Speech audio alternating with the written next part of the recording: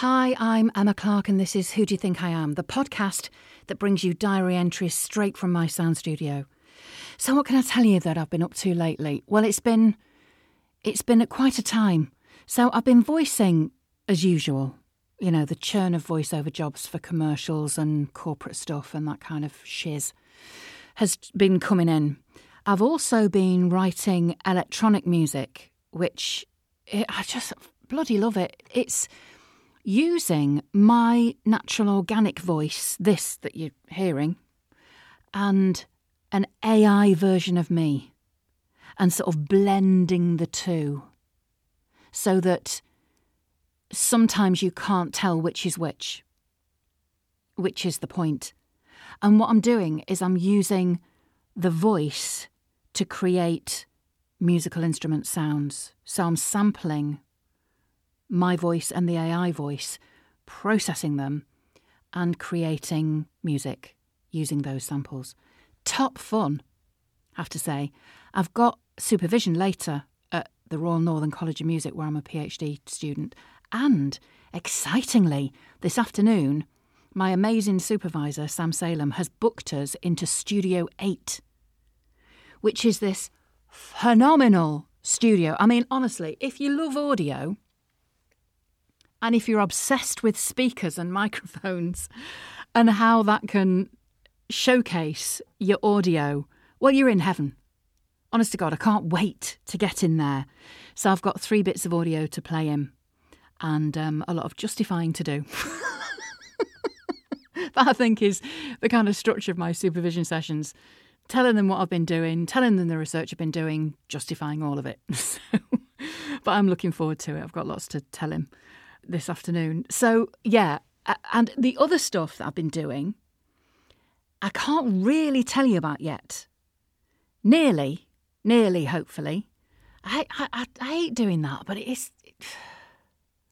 I've been busy working on a project, which hopefully will see the light of day soonish.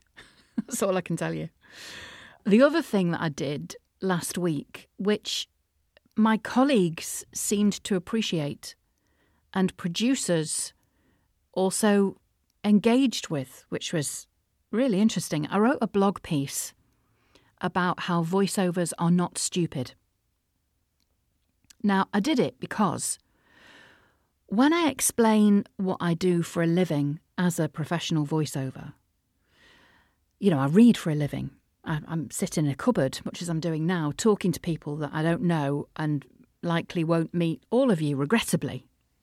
But it's a strange way to make a living. And sometimes people are utterly perplexed. I mean, I understand they don't get it. It might be bewildering to people. Why would you want to spend your life doing that? Well, it's a valid question, let me tell you. But when I first started acting, I was a kid and I didn't realise that being a voiceover was actually a thing. I didn't know it was an actual job. And I certainly didn't think that I could ever possibly make a career out of it. And I didn't realise that being a voiceover is something that people do all day, every day, in recording studios, booths and, like I say, cupboards, up and down the country. As I say, every day. I mean, it's unusual, you have to admit, and it probably attracts unusual people. You know, let's be honest, you have to be a type to handle the double challenge of perpetual solitude and the trial of listening to your own voice all day. I can vouch for that. Now, there are loads of people who think that being a voiceover is really fun and it's a job with loads of variety, and yeah, it is. And then there are some people who think that being a voiceover means you're a bit thick, lacking in intellectual rigour. Like, reading aloud is all your brain can cope with. I've had people say, often they say, well, I could do that. Anybody could do that. And then people often follow up with the classic rejoinder, it's money for old rope. And I'm never sure how to respond. Usually, and to my great shame, I laugh along with embarrassment. I've certainly done that. And then I think, well, should I challenge them and tell them just how much skill is involved in voicing an overwritten script? That you've got to fit with a tail song jingle and you've got to do it within 1/10 of a second's accuracy. Should I tell them that? And I've never dared tell them this for fear of sounding like an absolute weirdo. More than I do. At a party, once, it was a fireworks party, it was a fab party, but this bloke, who was an academic, got lumbered with me, basically. We ended up standing next to each other and, you make small talk, don't you? And he said, he asked me what I did for a living, so I told him. And he said, are you happy with that, are you? Being a voiceover? I said, well, yeah, He said, is that honestly the best you could do with your life?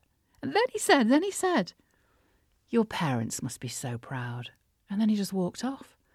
I thought, well, I'm not sure because unfortunately they're both deceased. Astonishing.